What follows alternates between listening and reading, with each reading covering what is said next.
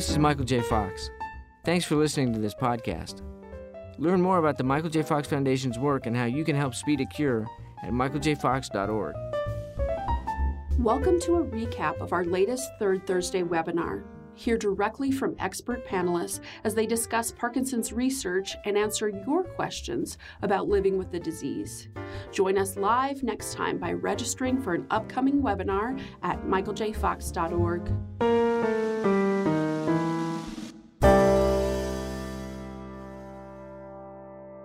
Hello, everyone, and thanks for joining us. I'm Dave Iverson, contributing editor at the Michael J. Fox Foundation and an emeritus member of the Foundation's Patient Council. I'll be your moderator for today's webinar, and of course, we're here to discuss one of the most important things going on in our lives these days, which is, of course, the election. We're going to take a look at sort of various things that are on the ballot, what voting will be like this year, and how it's, of course, different from many elections past. And then we're going to drill down into some of what this means for those of us in the Parkinson's community, what some of the policy priorities are, from access to care to eliminating those things in the environment which we think may trigger the disease, federal research funding, and a variety of other issues. So we've got a lot to talk about, and let me introduce who's going to be with us today to join in our conversation. First of all, Ron Elving, who is a senior editor and Washington desk correspondent at NPR News, of course, also a faculty member in the School of Public Affairs at American University in Washington. Ron, welcome. Always a pleasure to have you join our conversations. Good to be with you, Dave. Joining us as well is Dr. Allison Willis. Dr. Willis is at the University of Pennsylvania, where she's a neurologist treating people with Parkinson's disease. Her research in particular focuses on disparities in care and disease outcomes. And she's going to be talking about how some of these policies impact people with Parkinson's and some of what government may be able to do to address the current gaps in our care access. Dr. Willis, good morning. Happy to have you join us as well. Good morning. I'm happy to be here. Thanks, Dave. And joining us also is Ted Thompson, who is the Senior Vice President for Public Policy at the Michael J. Fox Foundation. He'll be able to give us a sense of what the current policy landscape is as it particularly impacts the Parkinson's community and the particular programs that the Michael J. Fox Foundation is advocating, and as importantly, how you can get engaged with those issues. So that will be really helpful for all of us. So let's begin. And talk about what's on the ballot this year. Of course, we're going to be choosing people for both national, state, and local issues, and there are a variety of things that you can do to be engaged in this election. We also want to note before we begin that the Fox Foundation itself, of course, cannot and does not campaign for or against any candidate. Instead, we advocate for policies and programs that support the Parkinson's community and Parkinson's research. Before we dig into the specific issues, though, I'd like both Ron Elving and Dr. Willis to sort of set the scene for us. And Ron, let me start with you in the sense that we've all seen a particular scene on our television news recently of long lines in various places, particularly Georgia and Texas. People are clearly engaged with this election, but voting is more challenging perhaps this year, particularly for people who want to vote in person. We have many options, including, of course, something we've all heard about, mail-in voting. So give us your sense, Ron, at this point of what things are looking like around the United States as far as how voting goes, and any thoughts you might have on how people can put this in the right context in terms of definitely voting, but voting safely. Thank you, Dave. Thank you. And I will say one thing with confidence about this election, and that is that people are more aware of voting and how it is done and how they themselves may need to adjust their behavior in order to vote than there has ever been in our country. Not only is the franchise wider now because women this year are celebrating 100 years of being enfranchised to vote, but we have gone a number of different miles in different directions to make voting more possible for more kinds of people, whether that was race or expanding the franchise to 18-year-olds, lowering a lot of the barriers by which people were prevented from voting in the past. And many of those barriers, as you know, are physical barriers, where it was more difficult for people who had any kind of a health condition to get to the polls, to get there in timely fashion, and then to endure what oftentimes has been a truly challenging standing up line experience, sometimes worse than anything else people have experienced in just trying to shop or go about their normal business. So when confronted with something like this, even a person who is completely healthy and 25 years old might very well decide they don't want to stand in line for hours. And as Dave mentioned, we have seen people standing in line for hours in Florida and in Texas. Not coincidentally, those are two states with a history in recent years, as well as in the far past, of making voting a little more of a challenge, making it a little more of a privilege, and perhaps trying in some aspects to limit the franchise somewhat by making it a little more difficult for some groups to vote. Now, without getting into all of the politics of that, it is clear that these are states where people have been talking about whether or not you will be able to vote. And that's why so many people are going out early and trying to get their vote recorded. That's also why you have record interest in mail-in voting this year. And people are really concerned about it. You hear people talking about make a plan, be sure you know your vote's going to be counted. And there's going to be more mailed-in vote, and it's going to be harder to count. And I think we all know that by now. Polls indicate more than half the people in the country realize there probably won't be a result for the presidential result or for many others as of election night, as there usually is because of this later count. So that's the one thing I would say with confidence. As far as the availability of voting, there are more ways to vote. Most states are expanding the possibility of voting early, voting remotely, and drop boxes are becoming very popular. Obviously, there are controversies around the edges of all of that, but the basic thrust of it is trying to get people involved in an election that is sure to see very high historic turnout, perhaps the highest ever. Ron Elving, thank you. Dr. Willis, you see patients all the time at the University of Pennsylvania. I know today is normally one of your clinic days, and you're sequestering yourself away a bit so you can participate in this conversation. But I imagine this may have come up with patients that you talk to about what should I do, Dr. Willis, about voting. Any general thoughts you want to observe about people with Parkinson's particular or their care partners as far as voting? Should you be particularly concerned about voting in person, vote by mail if you can? Just what's your perspective on that as someone who works with Parkinson's patients every day? Those are great questions. So I have been telling, and I've been hearing those types of concerns from my patients, and most of the concerns revolve around questions like, if my handwriting has changed, will my ballot be disqualified because the signature doesn't match if I mail in a vote? Or if my handwriting has changed and I vote in person, am I going to, have an unpleasant or embarrassing experience, with one of the poll volunteers because my handwriting has changed?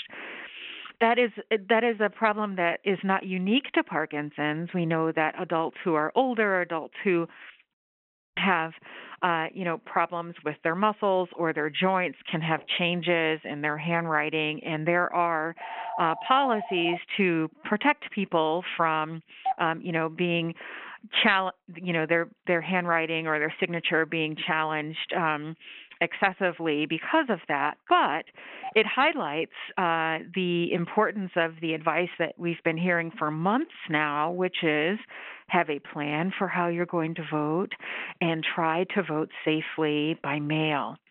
If you find that you are unable to vote safely by mail, what I've been recommending to patients and their care partners is that they plan for being at the polling station or, waiting to enter the polling station for longer than they would have in past years. So there's some practical things to think about, such as what you're wearing, having layers in case some of that time is spent outside, making sure you have doses of your medications so you don't accidentally, have wearing off of your medications right before, just as you're at the front of the line, your medications wear off and you feel uncomfortable. What I have seen and what I have heard from people doing early voting is actually something that's wonderful, and it, highlights for me that we're all Americans and in this together. And that is what I have heard is that, people waiting in line who have had physical disabilities, there have been others who have volunteered to hold their space in line and allow them to sit so that they're not standing, they're not uncomfortable. And so I'm hoping to see that, these long lines are all of us exercising our civic duty and responsibility, but I'm also encouraged to hear that there's some, glimmers of humanity and kindness. And so if you can have someone go with you who can hold your place in line while you sit comfortably, or, if you have a wheelchair or you have a walker with a seat, that may make you more comfortable. But those are things you can do. Dress for all of the weather you might encounter, bring your medications, and be encouraged that there are many of us who are trying to do the right thing and take care of each other no matter how we're voting. Those are all really excellent points, Dr. Willis. Thank you. I think, we've often thought of voting as being something we can kind of take for granted, and this is a year when that may not be the case. And so having a plan and thinking through exactly how you want to approach it makes all the sense in the world. And it's worth noting that we want to direct people to our resource page again, where there's the Washington Post put together an excellent site where you can just put in what state where you live, and it'll tell you all the kind of rules and regulations about how you vote in your state. There's some states where you can still register to vote. There are some states that have early voting, as Dr. Willis was describing. There's some states, as in California, for example, where they're going to be remote places, not your usual polling place, where you can actually drive up and vote curbside. So for some people who have issues with walking, that may be advantageous. So do take a look at that site on our resource page. But Dr. Willis, one quick follow-up question, and then I want to bring Ted Thompson into our conversation to talk about specific issues. But do you generally feel, Dr. Willis, without getting into the politics of this, because we all know that mail-in voting has become sort of a debate politically in and of itself, whether or not people who have serious issues with mobility and Parkinson's, or just because of the prevalence of the coronavirus, and we know that people with Parkinson's who get the virus, that it poses real problems. Are you urging many of your patients to consider voting by mail? I am encouraging many of my patients to vote safely by mail as governed by the laws in their states. This is something that we need to think about moving forward. It is probably been problematic for some time, where adults who are older or who are ill, or individuals who have mobility problems, have been shut out of the voting process because of their physical impairments. And so we as a country have to have an enduring, safe solution for this, because no one should lose the right and privilege of voting because of a physical disability or a physical impairment. So I am encouraging my patients and my loved ones to vote safely by mail following the rules laid out by their state. And I agree that the link for the Washington Post site is excellent for giving individual state information on how to do so safely. Great. Thanks, Dr. Willis. We're going to move us along to talking about some of the specific issues that are either on the ballot or indirectly at stake here in this election. And a lot of those have to do with the question of access to health care. And so I want to bring Ted Thompson, the Senior Vice President for Public Policy at the Michael J. Fox Foundation, into our conversation, noting that you'll see at the bottom of the slide, for those of you who have the slides in front of you, sort of the big elephant in the room, which is the upcoming Supreme Court hearing of arguments over the constitutionality of the Affordable Care Act that comes up a week after the election. We'll come to that in a bit, but I want to start with some of these other things, because Ted Thompson, one of the things that Allison Willis was describing was that there may be opportunity in our experience of the last 6 months to realize that some things, like expanding access, really matter, particularly for people with healthcare, and finding new and creative ways to do that, not just with voting, but we have our first item on our list here, telehealth. We've found during this time that being able to connect with a movement disorder specialist like Allison Willis, can be sometimes done. There are challenges with that I'll ask Dr. Willis to describe, but it can be really helpful. There are a variety of things like that we need to think about in order to provide care. So Ted, on that question first, we've seen some of the benefits of telehealth flexibility, but we want to make sure that that's something that continues on into the future. Give us some thoughts on that in particular, please. Definitely, Dave. Although I'm going to pretend I'm a candidate and answer a different question first, just real quick on the absentee ballot or voting by mail issue. We also have a blog that we wrote because 31 states have some sort of signature requirement, 25 of them for verification purposes. And so what we found, and the advice we're giving, is if you have a concern, and Allison kind of stated this, but contact your election officials. And we have a web page in the blog that gives you all 50 states' election officials. And we're advising you to call them. Don't just rely on their website, because things have been changing so quickly during this that the websites may not be up to date. And we have had several reports of people who have had signature issues. Generally, they've been able to resolve them, but it is a real concern, and we've been putting a focus on it. So be sure to check that blog out. To the telehealth flexibilities. It's a great point, because we know that cramped handwriting that can so happen often in Parkinson's plays directly into this issue. So thanks for putting that out. But yes, telehealth. But I feel like we all should maybe do it, because I know my signature doesn't look like it did 10 years ago. On the telehealth, one of the silver linings, obviously, of what's been going on is a dramatic expansion of telehealth. And that has been very helpful for the Parkinson's community for a variety of reasons. It's easier, it's less stressful, you don't have to worry about the travel and things like that. But we've also heard that there are people who have never been able to visit a movement disorder specialist because they don't have access to one until the pandemic. And those people have reported that they've gotten on a better care plan. Their medications are better in terms of the timing and dosage and things like that. So we definitely want to keep telemedicine and telehealth flexibilities. Just yesterday, we actually found out on an item that we were advocating on with CMS, the Center for Medicare and Medicaid Services. We had been pushing them to allow programming of DBS through telemedicine, because what was happening was a doctor could do it remotely, but they couldn't get paid for it. And so a patient would have to drive to the parking lot of the doctor's office, and then it would be remotely programmed.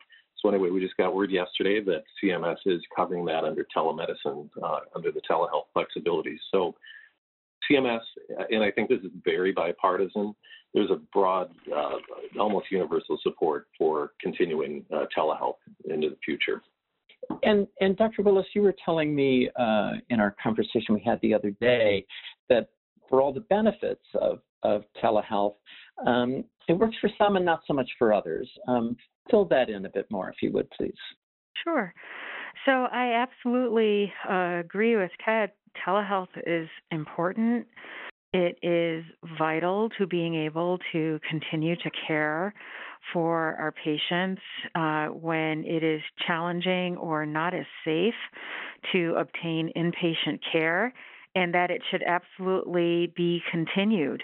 And it's important for the listeners to understand that telehealth is not being guaranteed indefinitely at this point. So, there is an expiration for being able to obtain paid telehealth services. Again, these are, nonpartisan issues that are important for individuals with Parkinson's disease. But I think we also, and I'm sure, Ted, you would agree, we need to go beyond what we currently are doing and what we began to do when the pandemic hit. And that is to make telehealth and telemedicine available to even more people. So, the best description I heard was we were building the plane while it was already in the air in the spring. And what we found is that we were able to get telehealth going for many people, but there were lots of adults and patients in my practice who didn't have, who lived in rural areas where they didn't have good internet coverage. So we literally couldn't connect easily because they didn't have good internet coverage in their area. Or, they had a computer that wasn't compatible with our software, or they still needed support from a care partner in order to dial in. So there are still some challenges for being able to use telehealth for most people safely, and it would be ideal for us to be able to provide telehealth to people whenever they need it at every stage of the disease, as we have so much data which shows that we can deliver excellent care via telehealth. So there are some remaining issues with that, and I am hoping that future policies will support allowing that rural patient with internet coverage problems, that individual with some cognitive impairment who needs telehealth support. All of those things are nonpartisan policy issues that need to be addressed in order to be able to support our patients. I completely agree with that because we've said for a long time that expanding telemedicine is the goal. Providing telehealth is the goal. But if you're in a rural state that doesn't have broadband coverage and you need that movement disorder specialist, telemedicine doesn't really matter if you don't have access to the internet. So hopefully when Congress finally gets around to doing an infrastructure bill, broadening or expanding broadband internet coverage will be a priority. I just want to note also in terms of the permanence of this, the public health emergency that enabled the expansion of telehealth, it has been extended until January 20th of 2021. So you don't have to worry about anything until that time. Yeah, good to know, Ted. Thank you. We look at a number of things on our list of access to care issues here on the screen, and many of them include the word Medicare coverage, medications that are covered on Medicare, broadening Medicare coverage. And so, Ron Elving, I want to ask you to give us kind of a wider perspective on the status of Medicare right now. Allison Willis mentioned ago that some of these things should be and are often nonpartisan issues. But we also know these days that it's very hard to be nonpartisan about anything. And so when it comes to Medicare, something that's enjoyed wide bipartisan support for the 50 years or more now that it's been in existence, where do we stand with that? There have been debates about, for a while, this idea of cutting back on the payroll tax, having federal employees not pay it, concern about how that would impact the funding support for Medicare. Give us your big picture look, Ron, at where support for Medicare stands and the possibility of extending some of these things that Ted and Allison Willis are talking about. Medicare remains the third rail of American politics. And you've heard that cliche, any politician who touches it risks being electrocuted. That is something that has been doctrine now for several decades. It's ironic to think that Medicare was actually regarded as somewhat radical in 1965 when it first became the law. It was perhaps not as controversial as the Affordable Care Act that came along so much later, but it was controversial nonetheless, and many of the same socialized medicine arguments were lodged against it. So Medicare is not politically utterly bulletproof, but for any politician in any kind of a competitive situation, and now I'm not talking about primaries, I'm talking about November elections, it is possible that just by showing less than total fealty to full funding for Medicare, and that includes things that people have come to regard as part of Medicare, since as you've been talking about, anything that is Medicare supported has been considered in a general election environment in November to be absolutely toxic. You're not to do that. And we didn't hear anything but promises to expand Medicare and expand Medicaid in the Democratic debates or the Democratic primary debates earlier this year. But we also know that the federal government has been operating primarily on deficit, or increasingly on deficit spending in recent years. And this year, we've really blown the doors off because of the coronavirus, passing trillion-dollar and multi-trillion-dollar supplemental appropriations bills in dollar amounts that would have been unthought of even a decade or two ago when we started paying more attention to the deficit. So Social Security, while that's supposed to be sacrosanct, Medicare, while I believe it does remain sacrosanct, are under pressure in the long run. And one party, at least, is saying that those things can never be cut, and most Republicans feel that way. But depending on which part of the Republican Party prevails in the next several years, it is conceivable that still in power, the Republican Party is going to come under pressure to restrain at least the growth in what they like to call the entitlement programs, the Social Security, Medicare, and some other pension programs that fall into that category as essential spending and that are usually not even debated in the appropriations process. That could come under pressure as the federal government finds it more expensive to borrow. It's very cheap right now, which is a big boon for all concerned. But if down the road interest rates increase, that's the moment. When interest rates start to increase, that's the moment when great pressure is going to be brought on both Social Security and Medicare, at least in terms of the growth. And of course, as we know, the prices continue to go up. So growth is an absolute essential to maintaining current services. Mm-hmm. Ron, I want to get your views on what we're going to see in the week after the election in terms of the oral arguments on the constitutionality of the Affordable Care Act in just a moment. But before we get to that, Ted, one more question to you on these various things that have to do with Medicare, from extending telehealth services to the cap on out-of-pocket costs, medications, to broadening Medicare coverage for mental health in particular. People want to engage on that particular issue. If you would, Ted, direct people to how they can have that impact. Again, on our resource page, there's a way to get engaged and advocate on some of these issues. But say a little, if you would, Ted, on what you'd like to hear from people in the Parkinson's community who care about those issues in particular. Thanks, Dave. Yeah, we absolutely encourage everybody on this call to go to our policy page.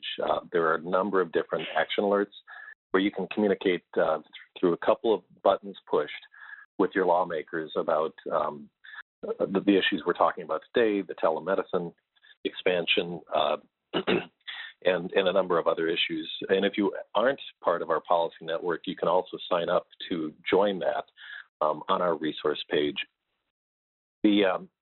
So that's one way to engage. And actually a more effective way to engage beyond email and social media is by contacting your lawmakers by phone, trying to set up a meeting with a staffer to talk about these issues. And critical to having impact is telling your personal story. You know, weave in why these policies matter to you. That's the type of thing that will catch the eye of an office holder or a staffer, is knowing why these things matter rather than just a broad, hey, telemedicine is great, well, let's keep it. Tell the story about why it's so important to you or your loved one. Great. Thanks, Ted.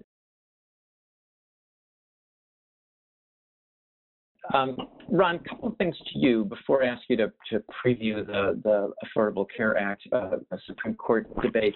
Question came in from one of our participants today, who's concerned about what's going on with the Postal Service. There was a story in either the New York Times or the Washington Post this morning about how there are still delays and when things are being delivered through the Postal Service.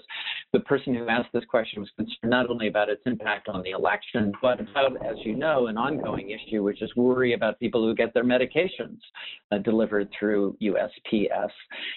So how do things stand right now at the United States Postal Service, Ron, and what are the prospects for its continued support and survival? The post office has, like so many other aspects of the election process, become highly controversial.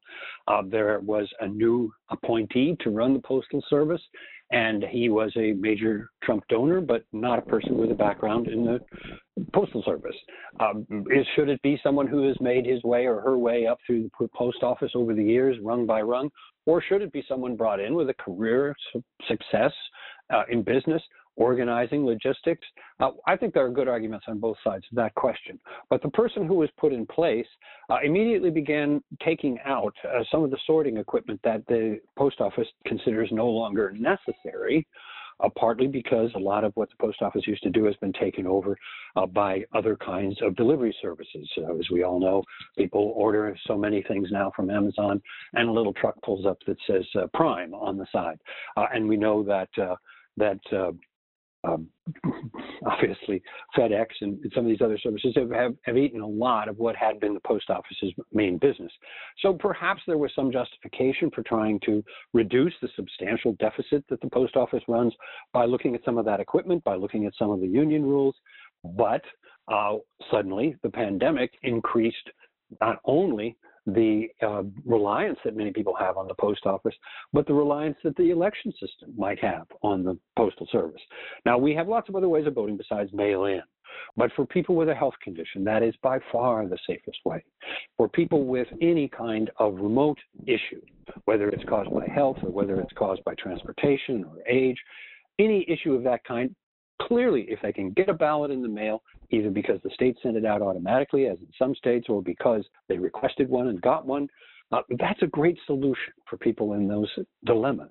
And so the post office cutting back on its capacity and saying, gee, we don't know if we can handle all that volume in October and November, led to a lot of disputes that went all the way to some courts about whether or not ballots coming in after November 3rd or how long after November 3rd could be counted. I fully anticipate there will be lawsuits and complaints and angry arguments about counting ballots that arrived in some states after November 3rd. Some of that could be theoretically the fault of some of the changes the post office has made to save money. It's also possible that it's just such a big volume that whatever the post office had done, they were going to have a challenge they don't usually have that particular week of November. It's going to be like Christmas, very early. And that is not a gift from the standpoint of the post office.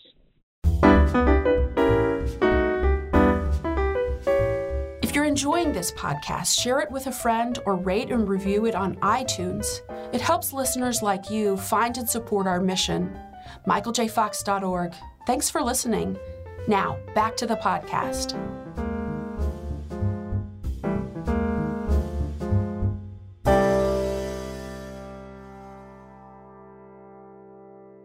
I want to turn now to the Affordable Care Act, which has been so much in the news, of course, recently, particularly as the confirmation hearings are going on now with Judge Barrett. And Ron, before I get your forecast on that, I want to ask Allison Willis for your perspective, not as a pro and con on the Affordable Care Act per se, but on the importance of access to care. One of the things that you have a particular interest in, I know, and have done research in, is in disparities of health care. And whether you're a fan of the ACA or not, one thing it has allowed is greater access to health care for those who could not afford it perhaps before. Some 20 million people gained access to health care through the ACA. And of course, there's the whole question of pre-existing conditions, as we know. As someone, again, who treats people with Parkinson's, can you just outline for us, again, not so much, what's at stake with the loss of ACA, but what's at stake in terms of making sure we are a country that provides access, all people access to care, particularly with conditions like Parkinson's? Sure, certainly. So, speaking as a physician in care of my patients, I don't care what you call it, but it is important for us to have enduring laws and policies which allow older adults and individuals with health conditions to be able to access equitable, excellent care. And, regardless of your overall feelings about the Affordable Care Act, there are a few things that it did for older adults which I think need to stay in place. And the first thing is that as you said, it expanded access to lots of services for adults and for children, but generally it expanded access to care. Number two, the act did begin to close the donut hole. It began the closure of the donut hole, which President Trump then continued to close in a bipartisan agreement in 2018. So again, these are nonpartisan fundamental issues that affect everyone, and we should view them in that way. Sorry to interrupt, but just for those who aren't familiar, the donut hole, of course, refers to particularly what can happen as far as the cost of medications, depending on the kind of health coverage you have. Yes. I'm sure almost everyone is familiar with the donut hole, where when you get close to the end of the year, you enter the coverage gap, and you are responsible or were responsible for 100% of prescription drug costs during the coverage gap, which was around this time of year for many people. So again, the Affordable Care Act began the closure of the donut hole, which then President Trump helped to close completely in a bipartisan agreement in 2018. Another thing that the Affordable Care Act did, which is fundamental and needs to be retained, is that it allowed for preventative care to be provided at no cost to Medicare beneficiaries. So depression screening, diabetes screening, cardiovascular disease screening, mammograms, colorectal cancer screening, nutrition counseling, and annual wellness visits and welcome to Medicare preventative care visits. Those are now all covered free of cost to Medicare beneficiaries. And, that is something that is important for individuals with Parkinson's disease, important for maintaining the health of their care partners. So there are absolutely some elements of the Affordable Care Act which were not there before, were not benefits that we had before, and should be retained and have been important and beneficial for individuals, especially those with Parkinson's and their care partners. Indeed. And Ron Elsing, in the interest of time, because we have much more ground to cover, I want to just ask you for a brief observation along the lines of what Dr. Willis was just describing, which is that as concerning as this is, I think there's also a sense that, the sky is falling, the Supreme Court is going to hear arguments on November 10th, and what's going to happen then? Just because arguments are heard on November 10th doesn't mean that the Affordable Care Act is going away on November the 11th. And there is, as Dr. Willis also suggests, a broad sense of how, whether you like the ACA or not, many of its provisions from pre-existing conditions onward, or protection for people with pre-existing conditions, are quite popular. So just give us kind of a quick synopsis, Ron, of how this will likely play out in the months ahead. If you were watching any of the Amy Coney Barrett hearings the last several days, you've probably heard more about the Affordable Care Act than you'd ever heard from Congress before, or at least since it was passed initially in 2009. This was a big focus because of that November 10th date, just 1 week after the election, and who knows, we may still be counting ballots on November 10th. She is going to be part, and she is going to be confirmed, this will be done, and she will be part of a 9-member court that will hear this particular case. It's called California versus Texas, and you hear quite a bit about it, and it essentially asks whether or not you can have this law stand if the individual mandate is unconstitutional. This is having virtually everybody guarantee that they have health insurance. We're all familiar with it from the long-time debate over the Obamacare. And if you take that out, does that mean the rest of the law is unconstitutional? The Trump administration has already succeeded in eliminating the penalty tax that people had to pay if they didn't follow the mandate, but the mandate is still there, and it's still important to the entire construct, really, of the bill, because it has to do with making of the base broad enough so that insurance companies get enough money in that they can afford to cover things like pre-existing conditions. So if you take the mandate out and you pressure the insurance companies and they need to do something about pre-existing conditions, the Democrats conclude, and you saw all those pictures during the hearings, that many people who depend on the Affordable Care Act will lose their care. So we don't know whether or not even that is true, because soon-to-be Justice Barrett was telling us that she thinks there's a possibility you could take that one part out. It could be declared unconstitutional, but it could be severed from the rest of the law. That's the severability argument lawyers talk about, and that the rest of the law could remain. And then you had people like Senator Roy Blunt, who's very important on the Appropriations Committee for Health. He's the chairman on the Senate Appropriations Committee for Health. He said, look, a lot of Obamacare is already baked in. Of course, when they like it, they call it the Affordable Care Act. But he said a lot of that is baked in, and as Dave was saying, the court's not going to rule the day after this hearing. The court might have a conference on the Friday of that week in which the attitude of the court might become clear, but only to members of the court and their immediate clerks, who will start working on opinions. We may not hear the conclusion of the court on that issue for several months. It could be well into 2021 before we even find out what the vote is in the Supreme Court on those arguments that we will hear on November 10th. Thank you, Ron. I'm going to push us forward to some other topics as significant as obviously the things we've been talking about are. There are also a number of more Parkinson-specific, I guess, issues that are in play during this election. And given that our time is short, I want to make sure we address some of these and turn to some good questions that have come in as well. The next topic that you can see on your slide has to do with the elimination, what we're saying, of something called disease triggers, meaning those things that are in the environment or that man has added into the environment that we think play a pretty direct role in making people more vulnerable to Parkinson's. And one of the specific triggers is something called a paraquat, which is a widely used pesticide. The foundation has had a petition rather that you can note on the screen. You can sign it by learning more about that on our resource page to try to urge a ban of this. But Ted Thompson, this has not exactly advanced with lightning speed. Where is that right now? No, it has not.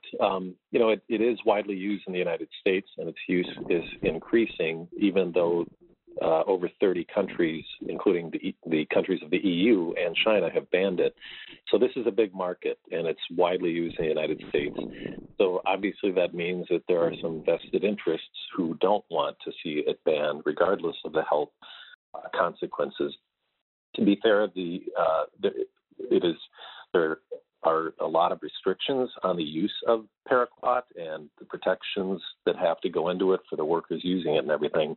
But that doesn't negate the fact that it is known to trigger Parkinson's, and we believe it should be banned. We have a bill that was introduced in both the House and the Senate, a very broad-based bill, well beyond paraquat, but it does include a specific paraquat ban.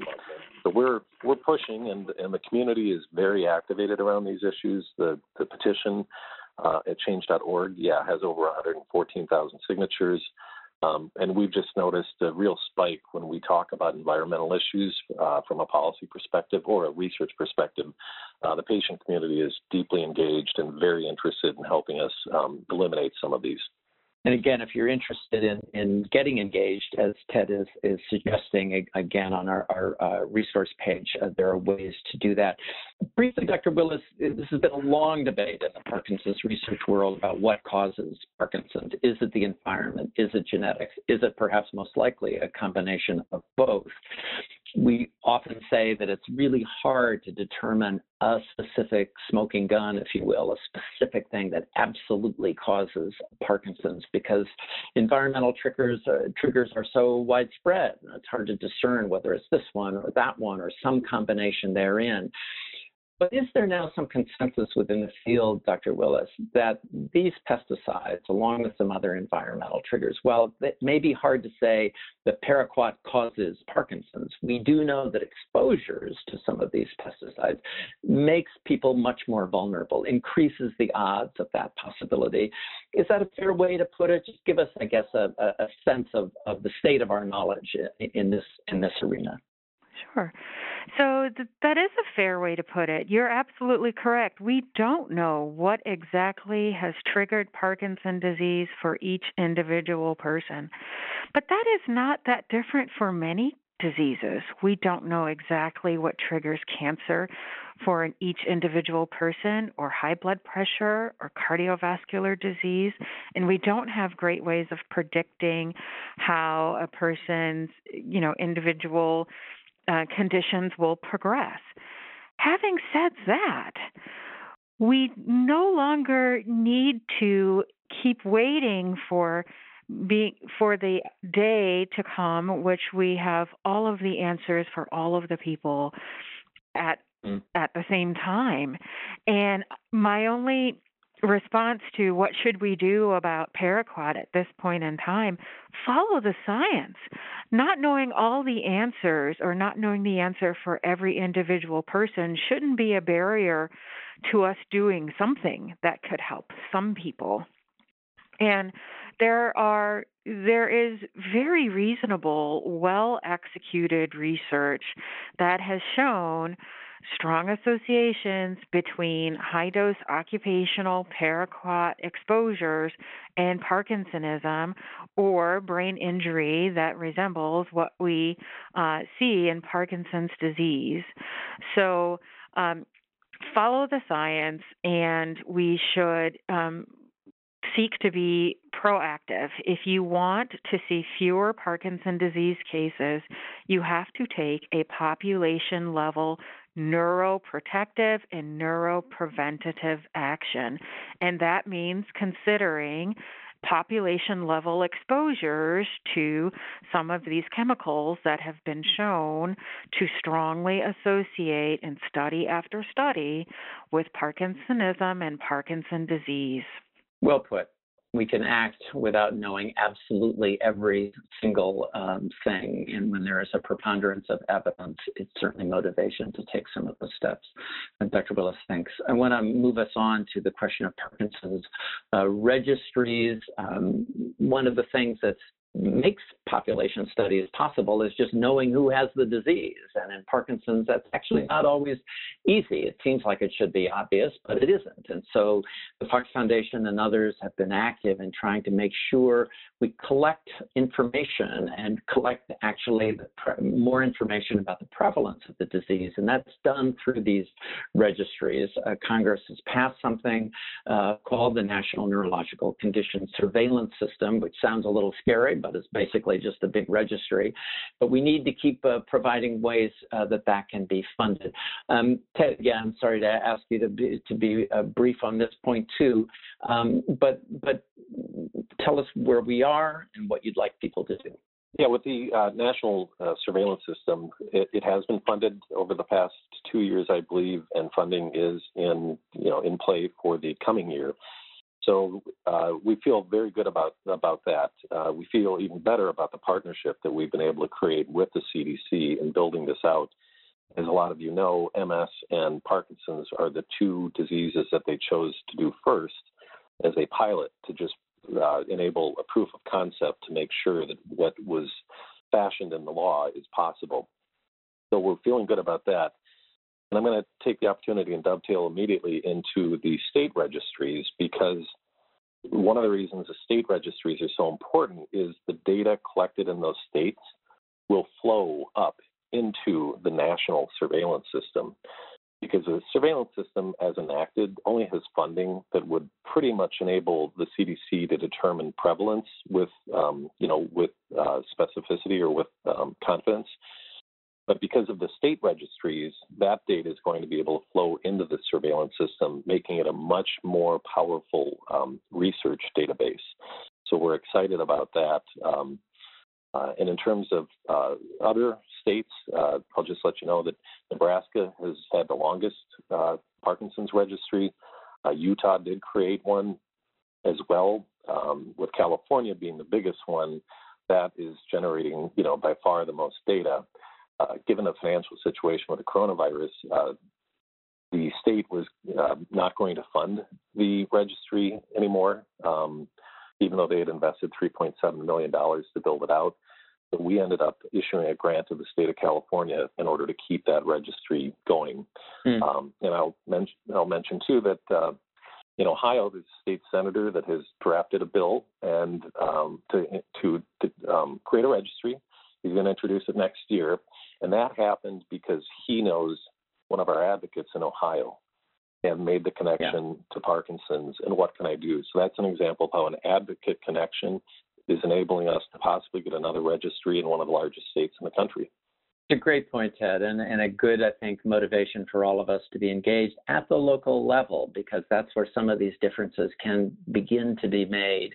And as Ted suggests, by creating these registries at the state level, that then will make the national registry that much more robust. And I think it also speaks well of what the Michael J. Fox Foundation can do.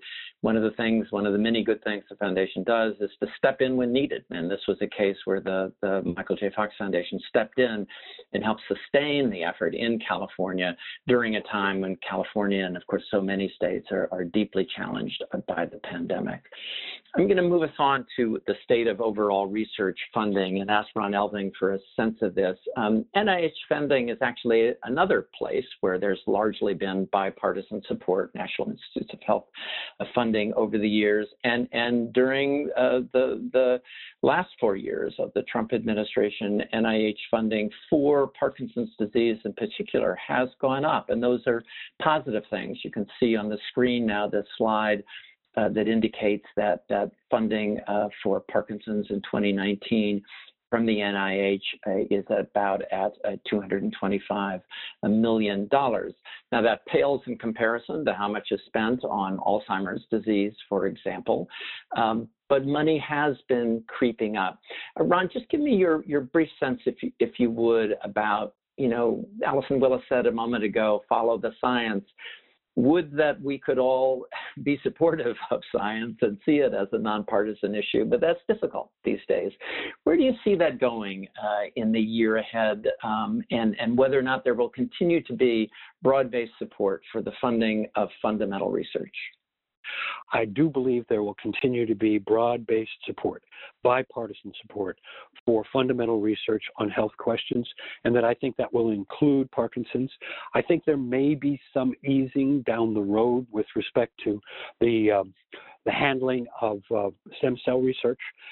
That has been a political football, sadly, for a very long period of time.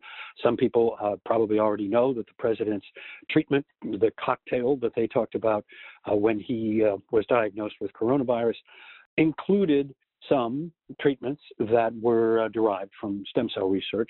And perhaps that will begin to break some of the logjam on that issue and the confusion between that and issues of abortion. So that is a hopeful sign, perhaps. And I do believe that there will be bipartisan support, but there are two big competitions going on. One is the overall competition for federal resources conducted in the trillions, hundreds of billions, and billions of dollars. And then there is a somewhat more micro competition competing in millions of dollars between different diseases, and that's just the reality of it, and we all realize that. So fundamental research that can help multiple disease conditions and multiple needs is really the focal point that Congress should have on this. We will probably be seeing some turnover with respect to appropriations. We will see some turnover with respect to the Health Committee. As we know, Lamar Alexander is retiring. He's been a member of the coalition, a member of the task force for Parkinson's in the Senate, and that will make some difference.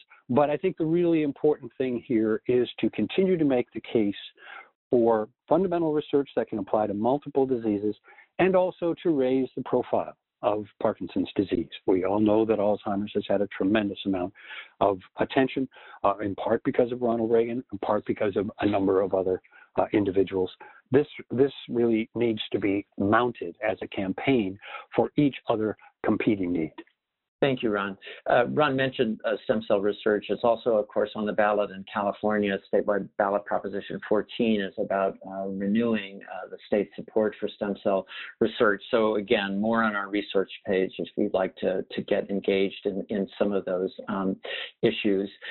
Here again, I'm putting up on the screen now our review of the ways in which you can get involved in all of these issues. Again, on our resource page, you can find out about how to get active, whether that's joining the Parkinson's network of advocates or sending out, getting action alerts from TED and others about how to tune in and support various things that are before us that support the Parkinson's community. We only have time for a few questions. We've had so many big issues to dig through, but let me get to a couple of those. One person raised the question about whether or not that with new medications being approved, hopefully, that there may be a lag time, Ted Thompson, between the approval of new Parkinson's medications and what's on the formulary for various healthcare plans. Can you just give us a very quick thought, if you would, Ted, on where that stands and what the foundation is doing to try to make sure that new medications are included within people's various healthcare plans? Sure. I think everybody on the call probably knows that the vast majority of our population are on Medicare. Our economic burden report estimated 90%, may not be quite that high. So the Medicare formulary is of particular importance. And given that there are roughly 1,200 private health plans in this country, it's just not feasible for us to do a strategy to touch all 1,200. So what the recommendation is, well, two things. One, we do work with companies in order to try and help get new medications on the formularies. Now, we don't endorse any medication, but we do endorse access to all medications that have been approved. But the other thing that you can do if you're having a problem is talk to your doctor and see what he or she would recommend. You can also self-advocate by contacting your insurance company and asking them if they will look into adding, a new medication. So there are things like that you can do on your own. Ted, thank you. Just have a minute left, and so I'm going to pose the last question and ask you just for a brief thought from each of you. And that is, we live in a time where the words American community almost seem like an oxymoron. We are so divided, often over partisan terms. And it strikes me that there is, however, a real Parkinson's community, that the Parkinson's community provides for those of us with the disease or those of us who are care partners to people with the disease, a way to really commune, a way to be together. When we're together, we don't talk about each other's politics. We talk about each other's medications or about new advances in research. So I'm just wondering whether or not there is a way, and I'll start with you, Allison Willis, that as a community, we can perhaps model what it means to work together to find solutions for those common concerns rather than being so divided. Dr. Willis? Well, I think what we're doing right now today is a great example of how we can begin to have meaningful dialogues about policies and laws that are important to individuals who have Parkinson's disease, those who care for them, and those who love them, and see that our shared concerns, our shared struggles are nonpartisan. And work together to try to alleviate those concerns, to address those concerns by following the science, by advocating for healthcare policies that expand access and allow for prescription drugs to be affordable, and allow for us to see providers who have the expertise to make our lives better. Those are nonpartisan issues. Dr. Willis, thank you. And I'm going to let that be the last word because we are indeed out of time, but that's a wonderful way, I think, to end our conversation and to motivate us for what we can do going forward. I want to thank Dr. Allison Willis, as well as Ted Thompson, our Senior Vice President for Public Policy, and Ron Elving at NPR for participating in our conversation today. I also want to thank my colleague, Maggie Kuhl, for putting together this webinar. I haven't done one of these for a while, and it's fun to be able to do one once again. So thank you, Maggie, and thanks to everyone at the Foundation. On behalf of everyone at the Michael J. Fox Foundation, thank you for being part of our conversation today, and thank you for being part of our community. I'm Dave Iverson. Thanks for listening. Community members like you are bringing us closer than ever to a world without Parkinson's disease. Learn how you can support the Michael J. Fox Foundation in its mission at michaeljfox.org.